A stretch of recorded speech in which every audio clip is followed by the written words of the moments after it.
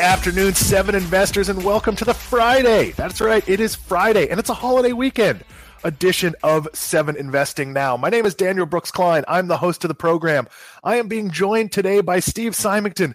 Steve, we've been on a marathon. We've been doing members-only calls since 10 a.m., and we have talked a lot. How are you holding up? You got coffee? You got a Red Bull in front of you? Yeah, I changed a tire to start the day.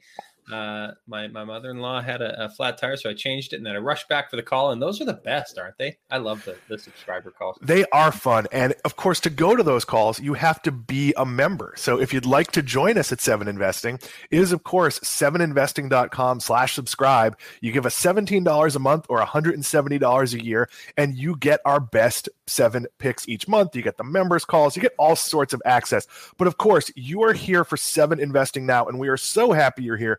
We would like your comments. We're going to talk about investing in space. That's our top story today. And this is touched off by Kathy Woods and ARK Investing. They are launching a space ETF. But Steve, investing in space has long been on our radar. How do you feel about it in a broad sense? In a broad, open, universal sense, maybe.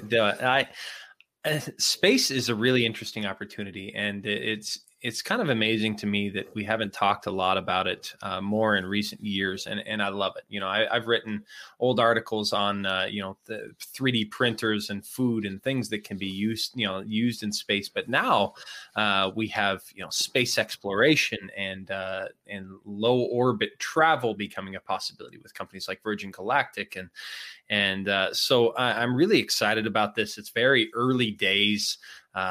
And I think the world is becoming really excited, especially as companies like Virgin Galactic and SpaceX start to make their launches and their progress more public, and we actually make tangible progress toward this actually being a real thing, specifically with the travel. But adjacent opportunities are cool too. We'll talk about those as well. But so we're going to get into some real numbers here, but one of the things with space is I would say be careful. So yesterday, Virgin Galactic, on the news of this new ETF, which is not the space exploration ETF from ARK, has not talked about what it's going to purchase, but basically there's so little directly in this space that Virgin Galactic was up about 20% yesterday. And I say be careful, because right now, Virgin Galactic sells $180,000 18-minute pretend rides into space. I say pretend because basically you're in a low orbit, you're weightless for about 3 minutes. To me, this is like an absolute like rich guy fool kind of thing to do. But that's not really where their opportunity is. The opportunity is actually in travel. Let me give you some numbers. These all come from UBS. In theory, there could be $20 billion that in this market competing with long-term airline flights. So right now, it takes, say, 22 hours to fly from New York to Sydney. I might be overestimating or underestimating by an hour there.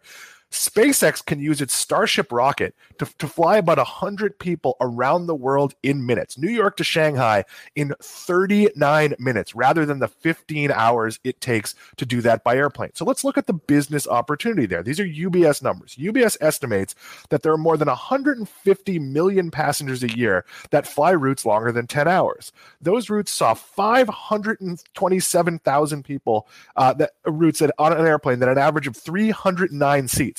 Just a tiny percentage of those, if they move to the much more expensive space travel. So think of it this way, Steve. If it was $1,200 to fly New York to Shanghai and it takes you a day, or $12,000 to do it and you could be there in minutes, there's going to be a pretty significant market for the quicker flight, right? Absolutely. That's one of those things that I think people are underestimating. There's going to be a group of fairly wealthy people right off the bat who are willing to pay for these very expensive flights from Virgin Galactic, for example, right away, just for the pure novelty of doing so. But when it actually creates a tangible benefit for, especially, say, a business person who could save themselves a day, or someone who just doesn't want to spend that extra day but has the money and wants to maybe enjoy the supplementary novelty of a low orbit space flight, I think this could be really big. And the big opportunity comes is when it reaches that inflection point where the cost actually makes sense. And that's sort of the Tesla-esque model of doing things, where they start out with a very expensive roadster and they use that to fund a kind of a still kind of expensive larger vehicle, and then you eventually end up, into like the Model 3, where they're getting it around $35,000. They're talking about now a $25,000 car. They're going to do something similar, is to use these really expensive flights right off the bat to fund, to help fund and create something that's more sustainable over the long term. So that's the real opportunity for companies like this in travel, at least. Yeah, and it's important to note that space call it a near far off opportunity, because right now what Virgin Galactic is going to offer is something that's really a niche. But 10 years from now, it is believable that they'll have those $2,500 kind of around the world flights. 5% of the existing business is $20 billion. That seems to me very attainable. I know my brother, a big time sports executive, he'll fly to, say, New York to Qatar, and he'll have one of those like pods where you could sleep on the plane, and those are thousands of dollars tickets, but it's worth it if he's closing multi-million-dollar deals. The money's going to be there. But Steve, the next part of this, and it's just a niche, it's going to be a $3 billion business by 2030. Space tourism. I know as a kid, I assumed we'd have Moon Disney World by now, and we do not. I really want to go and be weightless and get to do all sorts of, I want to dunk over you, all the things we could do. Do you think 2030 is optimistic for space tourism? No, I don't think that's optimistic at all. Even just last year, we had folks at Virgin Galactic saying, we want to have people on these space tours within months, not years. And we had some hiccups when it came to that last flight from Virgin Galactic, where they kind of had to successfully land after the rocket engine failed to ignite. There was a safety system that went into play, but there'll be little hiccups along the way. But I think 2030 is more than rational, and maybe even a little bit conservative when it comes to actual a $3 billion a year space tourism market. So we're going to be talking adjacent space plays, but Gilbrand 1218, we are not going to be talking about UFOs. I guess if there are UFOs out there and some information comes out that might change things, who knows? Maybe we're 2 years away from being part of the Star Trek Galactic Alliance. Technically, we're talking about UFOs now, so that was a self-fulfilling question, I guess. but it's one of those where I'm not making investing decisions, but we appreciate the spirit of the question. And of course, get your questions and comments in. You don't have to just ask us about space. We're going to be doing some interesting stuff in what we're watching. We're going to be talking some really ridiculous stories in the home stretch. So feel free to ask us questions, get your comments in. UBS expects the broader space industry, which is worth about $400 billion today, that it will double to $805 billion by 2030. We talked about travel. We talked about tourism. Eventually, there's going to be interstellar opportunities. I think anyone who's read a sci-fi book sort of knows that the future of mankind is someplace else. We don't know where that someplace else is yet. But Steve, I'm going to throw out some adjacent opportunities, and I'm going to ask you to comment on them. Most of these exist now. First one is, of course, artificial intelligence. Sure. There's a lot as far as, AI. And AI is one of those industries that's already permeating everything. But AI, as it specifically pertains to space travel, as far as assistance go, for people who are up there, that can help guide decisions, and machine learning that can help improve models and streamline efficiency. There's a lot out there when it comes to artificial intelligence and applying that to the space industry specifically, but and also data analysis and streamlining models, and I think a lot of it comes down to efficiency and the ability to improve what's there autonomously. So that'll be interesting. So there's an awful lot of logistics in space travel and keeping it safe. And frankly, if we were sending, a colonization team to Mars, that team's going to have to sleep for some of that trip. And AI is going to help. Robotics. Obviously, this is an area I look at robotics in the US. And aside from my vacuum, and aside from factory, obviously Amazon warehouses are using robots, grocery stores are using robots for industry, but the vast majority of the robot market is actually just kind of novelty, and that's not necessarily going to be true in space. Steve, what's the market for robots going forward in the space industry? I guess you could consider, self-driving vehicles, robotics and stuff. And we all know, Elon Musk has his the verticals as far as Tesla goes with self-driving vehicles, but as space exploration becomes more of a thing, we already have robots on different planets that are around. There is an industry for that. Potentially, actually, Elon Musk just a couple of days ago said the robot future is coming. He responded to an interesting little logistics robot. And sparked some interest in whether SpaceX and Tesla would be expanding into that as well. But obviously, there's a place for robotics of all different kinds, whether it means devices to handle things outside, maybe not necessarily directly related to space in the near term, on a broad commercial basis.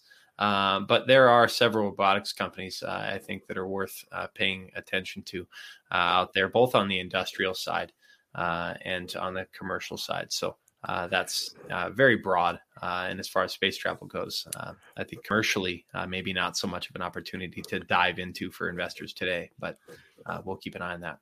Steve, I'm going to field the next one. It's 3D printing. So I'm bullish on 3D printing. I think we had this whole boom where everyone looked at it as investable, and then it kind of didn't play out. But here's the reality. If you're going to space and you have your machine that turns, pulls water out of the air and that breaks, you're not going to be able to go to Home Depot to get a part. You're not going to be able to order it from Part Supply Warehouse or whatever it is.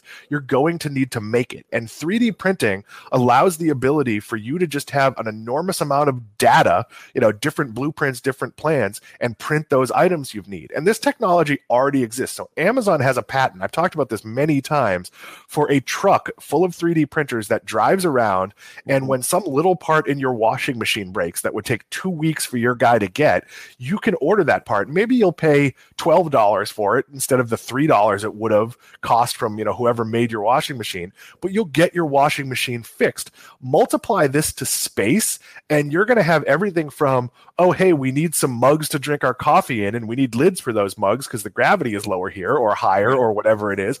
Anything you could think of, you're going to be able to bring with you, and your ability to make it. I think 3D printing is going to be absolutely essential to exploration, to space, and I actually think it's going to be more important than it has been in just the regular where we live now, because it's so adaptable. And I do think there will be investing opportunities here. I just don't know where those are yet. And we see your questions. We're going to take some of them after we get through this. Steve, your thoughts on 3D printing? 3D printing as far as creating parts and stuff, especially when you're in space, but also food. There was an article I wrote several years ago about 3D printable food. And it's not like, you'll be printing a steak out or something, but there are little systems out there. Yeah, that's coming too. I mean, yeah, there is that, and so there's interesting technology there, but also a matter of combining powders and oils and those sorts of things for sustainable food. So 3D printing is really, really interesting. Obviously, it's just still so early, and so there's all sorts of other areas that are going to be space investable. Agriculture. We saw Matt Damon on Mars, adapting and growing potatoes. You're going to have to figure things like that out, and that's going to apply on Earth. It sounds ridiculous, but when you go through Living with the Land on Epcot, and it shows you some of the vertical growing techniques and some of the other things, a buddy of mine has a company where you can buy essentially a greenhouse to grow herbs and whatnot, like at your restaurant, or in one installation, he's putting it in a neighborhood, and the neighborhood can grow sort of things that aren't fresh there regularly. You're going to see all sorts of innovation in that space, improvements to GPS, construction and imaging. But, and I'll give you the warning, and I'll give ARC the warning, because I'm sure Kathy Woods takes my opinion very seriously. This is all really speculative. Who the winners are, who the losers are, we don't necessarily know. Just because Virgin Galactic was there first doesn't mean it's going to win. And one of the questions we had is Seven Investing, and this is from Gibran again, is Seven Investing excited about a future SpaceX IPO? I'm not, because I don't trust Elon Musk, and I understand that Tesla wins, but the same difficult to work for CEO spread across a bunch of companies, no, I'd probably bet on Richard Branson before I would bet on Elon Musk, which I know will not be a popular opinion in the 7 investing hallways. Steve, your thoughts there? I am. I'll take the opposite side of that coin. But I also don't think we're going to see a SpaceX IPO specifically anytime in the very near future. More likely, we're going to see something like Starlink, which is another one of those adjacent opportunities as far as like satellite space-based internet access. Actually, just a couple of months ago, I believe Elon Musk tweeted something to the effect when somebody asked him if SpaceX would IPO. He said, "We'll probably IPO Starlink in a few years." But he said, the big caveat is that he wants to wait until revenue growth was more smooth and predictable. And public markets, as he pointed out in his tweet, the public market does not like erratic cash flow. I'm a huge fan of small retail investors. Will make sure they get top priority. You can hold me to that. Starlink is their satellite-based internet section of SpaceX that they would probably spin out an IPO that SpaceX could follow. But like you said, there are going to be a lot of winners, and I hold a position in Virgin Galactic as well, and I'm excited about what they're doing there. But you could also see traditional aerospace companies like Lockheed Martin and Boeing and such kind of getting involved when more companies get this as well. So, yeah. So I have to say, I am not all that bullish on Starlink because Starlink is solving a problem we have now. That's providing alternate internet access, or in some cases in rural areas, internet access to markets that either don't have it or only have one provider. Yeah. Here's the problem. I think 6G, and I'm speaking a little jokingly because we're just in the beginning days of 5G. I think there's going to be solutions for internet access that don't require launching multi-million-dollar satellites and having thousands of satellites. I think the cell phone companies, the cable, because somebody else is going to figure this out in a way that doesn't take this kind of investment. So I wonder if Starlink is essentially satellite TV. It's something that is going to be technologied out of existence before it's even a big deal. Steve, your thoughts there? It'll be interesting to see how this plays out, but I think what Starlink and other satellite-based internet providers are trying kind of getting at, Google has, for example, some Loon is one of their projects for like balloon-based internet and stuff. They're trying to cover people who don't have it. And one of the surprising things about internet access around the world is that I'm looking at some research from Statista that says it's only roughly 2 in 3 people. It's like 60% of the global population has access to the internet, which is bonkers. You think that leaves billions of people without access to the internet because they, it's not a matter of they just can't afford it or something. It's just that it's not there, and it's kind of stunning to think about.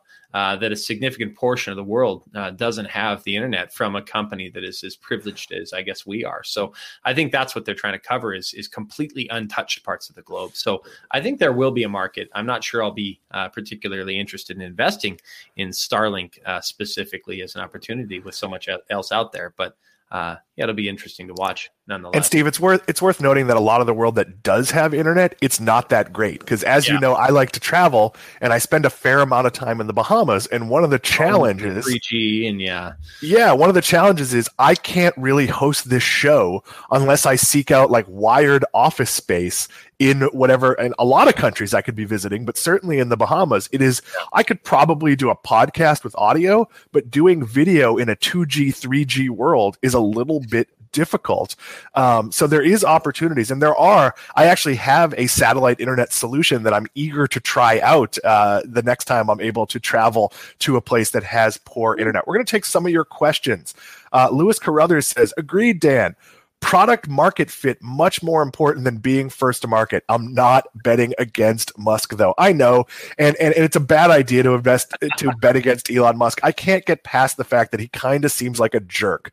And we had some questions earlier about how do you get to our subscriber only call. So once a month we do a new member call, we do a subscriber only call. At that call we update some of our picks, we take a ton of questions. It's much more intimate than here on 7 Investing Now, where of course hundreds of thousands of you are watching. It's not hundreds of thousands, but tens of thousands of you are watching, and soon to be hundreds of thousands. So the subscriber calls are much more intermittent. You should get an email from us. If you're a subscriber and you're not getting those emails, check your spam folder or just reach out to us at info@7investing.com. We'll take a personal interest. That's one of the best things about this service is someone will solve your problem, and there's a decent chance it will be one of the 7 advisors or Sam Bailey, our director of marketing. This is not a team that farms things out. We really appreciate that. We're going to seg to what we're watching in a second, but I wanted to take a question. Roman Michael, a regular viewer, says, I'm curious if you have any thoughts about NIO. I am not a fan. I'm skeptical of Chinese companies in general, but this to me it's a momentum play that a lot of people on social media are bidding up because, hey, it's another EV company, and I don't really know the particulars of it. Steve, your thoughts here? You probably know this space better than I do. For me, it's not. It could be a pretty decent winner. We're talking about, I think its market cap last I checked was like 90 billion or so. I'm not terribly excited about NIO. It might be worth opening a small position just to watch it. If anything else, just a little bit, but it's not really high on my conviction list at this stage. And it's possible that it could be a big winner, capitalizing on the Chinese opportunity there. But it's also worth noting, I think shares were trading lower this morning. I saw a headline because one of the company's co-founders left to take a job at Foxconn's new EV business. And maybe not a great sign that the founders are willing, one of the co-founders is willing to leave for a competitor so soon. But I don't have any strong conviction for NIO at this stage. And I'll continue to kind of passively watch it and see, but I'm not terribly excited. So BFOFD&S says, I'm buying Starlink the day it IPOs if I can't get into the IPO itself. Hey, you don't have to agree with us. That's one of the fun things about 7 Investing is we can throw our ideas out. You can feel differently. We're happy to have that discussion. Steve, we're going to seg now to what we're watching. And something really giant happened last night, or sort of happened. Incoming President Joe Biden unveiled his stimulus program. He calls it the American Rescue Plan, or ARP for short. He probably didn't think of it that way. And it's $1.9 billion. Why don't you hit the high points, and then we'll dig into some of it. Let's add a few zeros and call it 1.9 trillion. Right, $1.9 trillion. 1.9 billion is how much they're spending on probably posters promoting it. $1 billion. 1.9 trillion. That is a lot of money, and so the aim, of course, of the American Rescue Plan is to provide additional support for the U.S. economy to hold it over until the impact of the current coronavirus pandemic begins to fade. We're vaccinating 1 million people a day here, and should hold it over, but our economy has been thrashed. And we did receive, I think, the last stimulus package that went through was about $900 billion. That was itself the second. But notable things that Joe Biden's $1.9 trillion plan includes is a $1,400 direct payment to most Americans. This is in addition to the $600 we just got. And recall, this is just what he said he'd do. He called the last payment a down payment, and really promised more to come. There's $400 in weekly federal unemployment insurance benefits through September, or unemployment benefits through September. $350 billion for state and local assistance, $130 billion aimed toward reopening schools, $50 billion for COVID testing, $20 billion for national vaccines. He's making the child tax credit fully refundable temporarily, increased to $3,000 per kid or $3,600 for children under 6. But one of the things to really note at this point is that this isn't a given that they will push the proposal through as it stands. Most legislation requires 60 votes in the Senate. Once Biden takes office, they're going to be controlling 50 seats, and they're going to need some support from the Republicans here. And there are some pieces that are going to make them push back. There's a provision that would increase the federal minimum wage to $15 an hour. And, you're going to get some pushback on that. And we also have to keep in mind there's another spending package likely next month that's going to focus on jobs and infrastructure to support clean energy. And so there's a lot of money being spent here, and some members of Congress are hesitant to spend it on that scale, but they are pushing for bipartisan support. So I suspect the package as we see it today will not go through. They are going to kind of find a middle ground somewhere in that. So I see a lot of comments both here and other places on like, what is this going to mean for the market? And there's a lot of the stimulus money going to go into the market. And I think that's not looking at it correctly. A healthy economy requires people who live in the country to be healthy. So things like programs that keep people from being evicted, programs that push off having to pay back student loans while you're unemployed, programs that are giving people who need it directly money, that are keeping small businesses afloat. So really what's good for the market is the floor for the economy. And the challenge here is, look, I am not in favor of $1,400 payments to people who are working. I don't need a $1,400 payment. I've always thought it's been a bit bizarre that we know who's working and who isn't working. We know who's been impacted by the pandemic, why we haven't made this more targeted. And I do think you're going to see some pushback there. But Steve, let's talk about the elephant in the room, the $15 minimum wage. And I'll take the controversial stand here. I think a blanket $15 minimum wage is a problem. I think in some markets, that's not a living wage. I think some jobs, and I used to run a toy store, the guy who came in and worked 4 hours a week for me because he loved baseball cards was getting paid $8 an hour, and that was just fine. That wasn't his job. I think there needs to be some exceptions here, and you talk about it from a restaurant point of view. This is going to take tip jobs and make them $15 minimums. The restaurant, do they raise prices and tell you we raised prices by 10%? We're now paying this person this much, adjust your tips accordingly. It gets very, very tricky. And I do think that this should be done on a different basis. I would set a floor for living wage in a market, meaning what does it cost to rent if you're married with a kid, what does it cost to rent a 2-bedroom apartment and eat and pay the utilities? If I'm below that, then I qualify for federal assistance. And if the company I work for is profitable, they should have to pay my benefits. I think that works a lot better than sort of setting these arbitrary numbers, because $15 an hour in Montana is probably worth a lot more than $15 an hour here in West Palm Beach. So trying not to be political, trying to just be practical. That in some cases it's too much, in some cases it's not enough. For some jobs, it's not correct. Steve, your thoughts?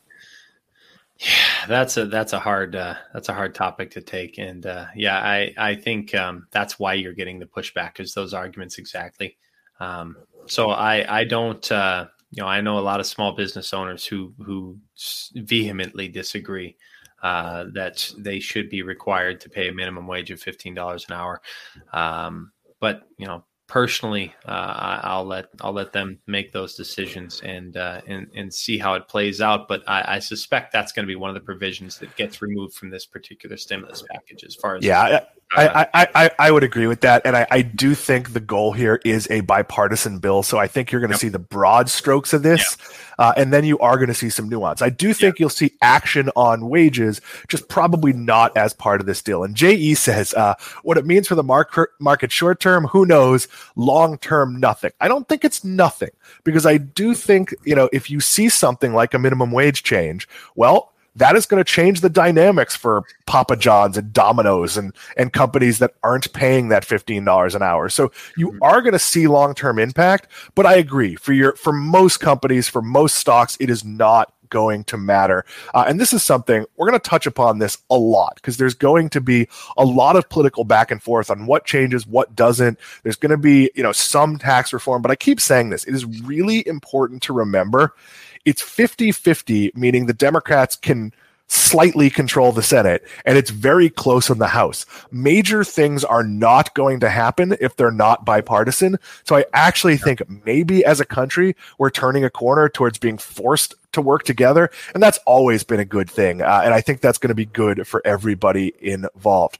What we're watching, and I'm going to be quick on this, and Steve, feel free to, as I'm talking, key up some comments that you'd like to share or some questions you'd like to answer, because they're coming in fast and furious, and I can't keep up. But here's how the holiday season went. It followed pretty much exactly the patterns I told you it would. Spending started earlier. The haves won. So the Targets, Amazon, Best Buy, Walmart, those were the winners. Dick's Sporting Goods, we don't have results from all of these, but we do have Target results. Target had a blockbuster holiday. Digital sales were up 102%. That's just absurd to think about. But store comps, in-store sales, were also up 4.2% in November and December. Walmart was up 5% in November. They haven't shared the December numbers. I'm not selectively picking which numbers we use here. Amazon hasn't released any numbers, but has already claimed a record holiday season. But the struggling companies, there's not going to be a respite here. Macy's hasn't reported Q4 sales, but we're trending 20% down. Urban Outfitters dropped by 8.4%. Destination XL, that's shirts for us larger guys. Steve, you and I larger in different directions. Unfortunately, you're taller. I'm sadly broader. Their sales were off 23.9%. Wow. But here's one that surprises me. Steve, I'm going to let you say this. And Sam, if you could share the graphic after Steve votes. Steve, where do you think mall traffic was in December compared to 2019? What percentage down do you think it was? What do I think? Without looking or Googling. And this let me clarify. This is top tier malls. This isn't your Artie's. This is like your Simon Property Group, your Brookfield, your better malls. Without looking at anything, I would have thought they'd be flat to down like 5%. That was kind of my thought. Like I saw a fair number of people, but go ahead. Sam, you want to share the graphic? We did a poll on this. So most of you thought it was 40% or more, 66.7%. It was actually down about 10%. Numbers have been way up and down for malls based on the pandemic. There were points where sales were down that much, but in December, people basically felt they had to go to the mall. They'd done the shopping they could. And it's also worth noting that mall traffic in February was higher than at any point it was in 2019. So this narrative that people aren't going to the mall, it's just not true. Now, what's happening at the mall? People aren't buying as much. And especially with the pandemic, you might have previously gone to the mall and you go get a pretzel, you go to the food court, then you browse in every store you ever might shop in. Now, that's not what's happening. You go to the mall and you need to get your wife a gift. So you go to the Apple store, you go to Pandora, you go to the jewelry store, you go to Starbucks, whatever it is your wife wants, you go to that store. Maybe you go one place for yourself, you go to GameStop and buy a game for yourself, and then you leave the mall. So we are seeing changing habits, but this bodes well for a post-pandemic world where absolutely I think malls, the top malls, are going to attract customers, but there are going to be some stores. Look, does Dillard survive this? Probably not. Does Macy's turn the corner? I don't know about that. Steve, before we hit the home stretch, do you have any questions or comments you wanted to share? No, not so much around retail sales. I'll say my family probably contributed 5% of Target's outperformance right there, but we were there constantly, and Amazon packages. I mean, it's no surprise that they're thriving through all of this. So some of those bigger, strong retailers getting stronger, and that's really what we expected. I essentially live in the Target parking lot. Many of my neighbors have a Target view. I'm 0.4 of a mile from a Target. When we finish this, I'm going to be walking to Target to go to Starbucks to get some coffee. So those companies, and it's not about the pandemic. It's about execution. Best Buy executed incredibly well. When you couldn't go in their stores, they found ways to do curbside pickup. They found good things to do. JE, I appreciate the comment. It's more of you, and more of you is good. Yeah, we're stretched thin as a team today. Matt Cochran is dealing with a family emergency. We had 2 other calls. So usually the Friday show is like 4 or 5 of us. Today it is just Steve and I, but we're going to do something ridiculous for the home stretch here. This is one, as I spend a lot of my time looking for stories for this show. And I just found a lot of stories that I went, really? Like, that's a thing? And so for the home stretch, we're going to start with Steve. Costco is shutting down all of its photo centers. When is the last time you took a photo on film? A long time ago, but they also do the digital photos. And I remember seeing our photo center disappear, and I was a little sad because we used it a lot for their prints, but we order, they're still going to, print photos and everything, but we got our daughter got a Polaroid from one of her grandmas actually for Christmas, and she's very excited about that. So retro coming back, but film cameras are, all So, and this is odd to shut down on Valentine's Day, but as of Valentine's Day, here's what Costco's not going to offer: ink refills, the ability to take passport photos, photo restoration, and a service that transferred home videos from VHS to DVD or USB. These are all services that exist online. There's still a market for these things. Costco should not be taking physical space. And this is a positive for Costco. This is Costco saying these are dying industries.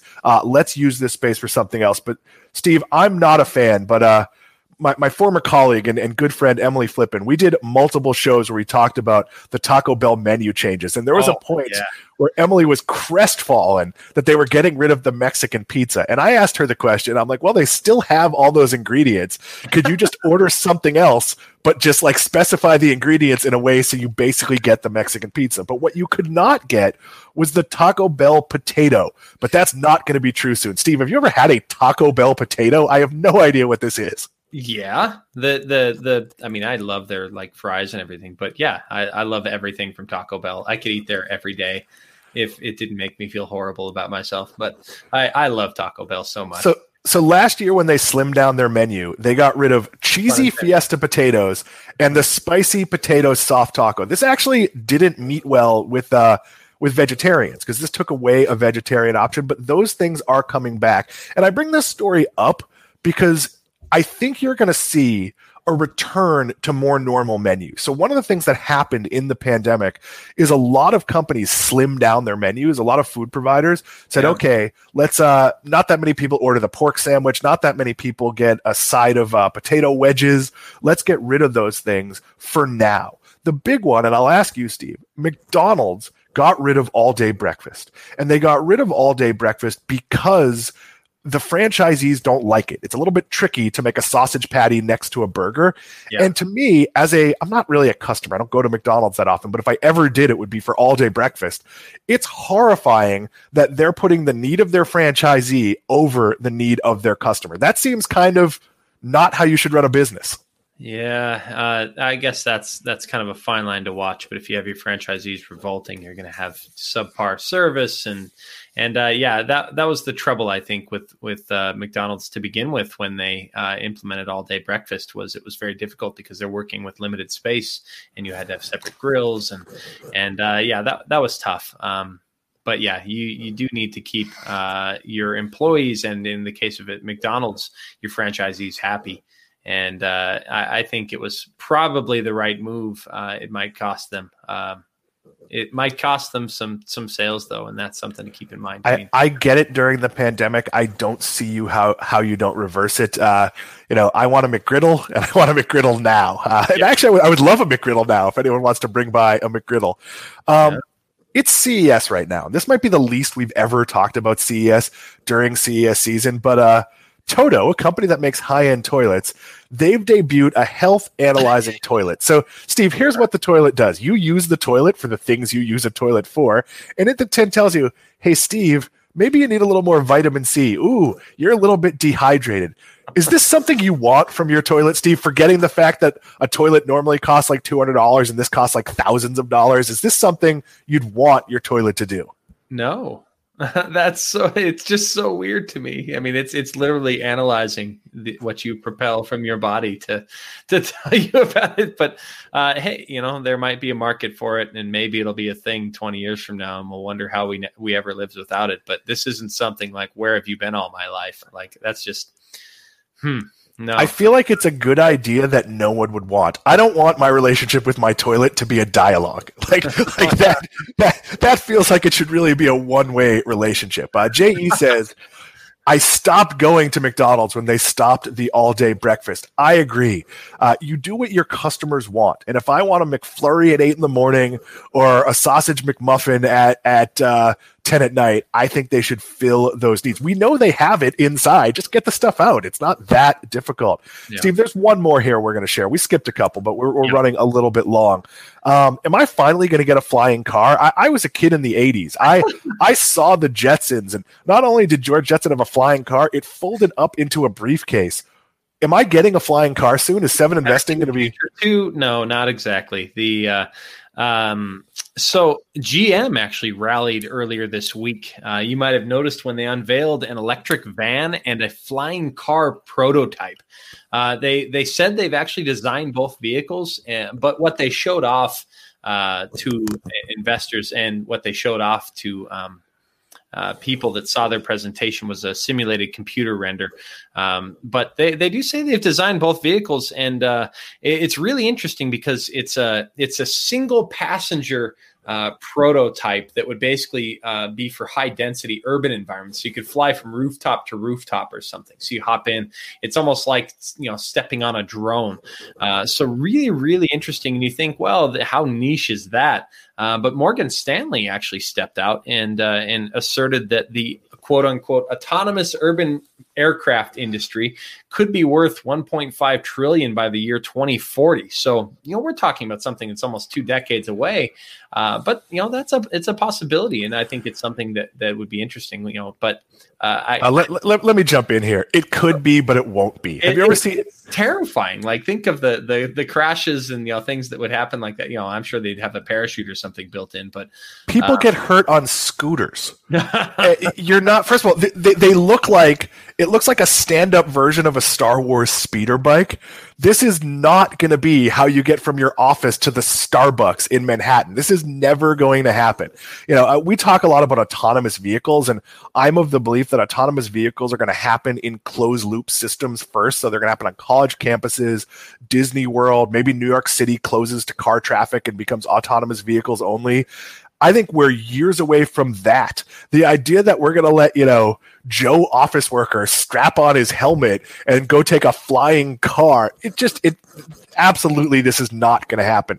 We thank so many of you for watching us today, for bearing with us over, for some of you, 3 hours. For those of you here at 7 Investing Now, we are off on Monday, and Wednesday is Inauguration Day. So we're going to go at 11 o'clock on Wednesday because we don't want our audience taking away from the inauguration. And of course, we know you choose to watch us over anything else. We also know that's not true at all. And it's the inauguration and all sorts of terrible things might happen. So of course, we're going to be on at 11 and we're going to do a quicker than normal show. We'll get you out of there by 11:30, 11:35. Sam Bailey, it is now time to hit our finisher. If you could please share the graphic. I forgot to put it in my script. What percentage of retail shopping will be online in 2023? 5.2% of you said less than 20%. 25.3% said 20 to 30%. 30 to 40 said 29.2%. And 40.2% said 50% or more. That's 2 years from now. Steve, do you know what percentage of shopping was digital, retail shopping was digital during the absolute height of the pandemic? Take a guess at it. I would guess 19%. That is pretty much accurate. It's always better if you say something that's wrong. Yeah. And so 40% is preposterous. In 2023, we will probably be somewhere in the low 20s. We may not even get there because here's the reality. I like shopping in stores. People like shopping in stores. As convenient as it is to get groceries delivered, you know what's also convenient? Seeing your meat and your produce before you get it. Now, those things can improve. And things like digital tailors and better measuring, that is going to help some traditional clothing sale go online. But I don't care how great it gets. Like, you can use that tool that shows what the Peloton will look like in your living room. That's not the same when you're trying on a suit. So if you tell me it gets to 30% in 2025 and that's the max, maybe that could happen. But I think it's going to be a lot like digital books, where everyone assumed digital books were going to end physical books, and it actually topped out at about 50-50, and it stayed 50-50 for a really long time. My wife has a Kindle. She is loath to use it. She is much more likely to just read a traditional book, whereas I don't even use my Kindle anymore. I read on my phone. Those are preferences, and the same with shopping. I use all those services. Heck, I've got a Goldbelly order from Arthur Bryant on its way today. So Kansas City barbecue coming towards me today. That's going to replace a shopping trip, but it's not going to change how I fundamentally shop. Steve, any thoughts here? I think one of the things that we should really keep in mind is how low e-commerce penetration still is, and that how high it it goes in the next decade or so remains to be seen. But I think that also helps answer the question of a lot of people who are skeptical. How much bigger can Amazon get? How much bigger can these companies become who are focusing e-commerce leaders? How much more market share can they take? A lot is the answer. So they can get a lot larger because e-commerce still represents a fraction of overall retail sales, and there's a lot of room to run there. But I also don't think we're going to be hitting 100% anytime in the near future. There's still a huge chunk of retail sales that happens offline, and I think people tend to overestimate that. So it's something to keep in mind as e-commerce continues to grow. If you want to tell me the hybrid number grows significantly, Amazon's biggest growth ahead of it might be brick and mortar. Adding thousands of physical grocery stores might add more dollars to Amazon's bottom line than they grow in terms of e-commerce. And there's just a lot of stuff you like to see. And I think that's going to continue. So we're not going to see the end of stores. We're going to see the end of badly run stores. We talked about it before. I'd worry if I was Dillard's or Macy's or Destination XL. I would not worried if I was Five Below or Ollie's or TJ Maxx or any of these really well-run retail companies. With that, it's Friday. It is a football weekend. Very excited. Steve, as we close out the show, I'm just going to ask one question, a sports-related question. Sure. Were you shocked the Jets hired someone that wasn't a terrible choice? Like, I had joked on Twitter that after the Jags hired Urban Meyer, that the Jets were going to hire a Twitter parody account, Suburban Meyer, but they hired Robert Saleh, who was one of the top picks. Were you shocked here? I was surprised. That was unusual. Yes, I'll say I was shocked. Yeah, I thought the Jets maybe would rehire Rich Kotite, maybe bring back the ghost of Weeb Eubank. Anyway, I'm teasing all of my Jets fans. We thank you for watching. We will not be back Monday. We will see you Wednesday, an hour earlier at 11 a.m. Thank you for watching.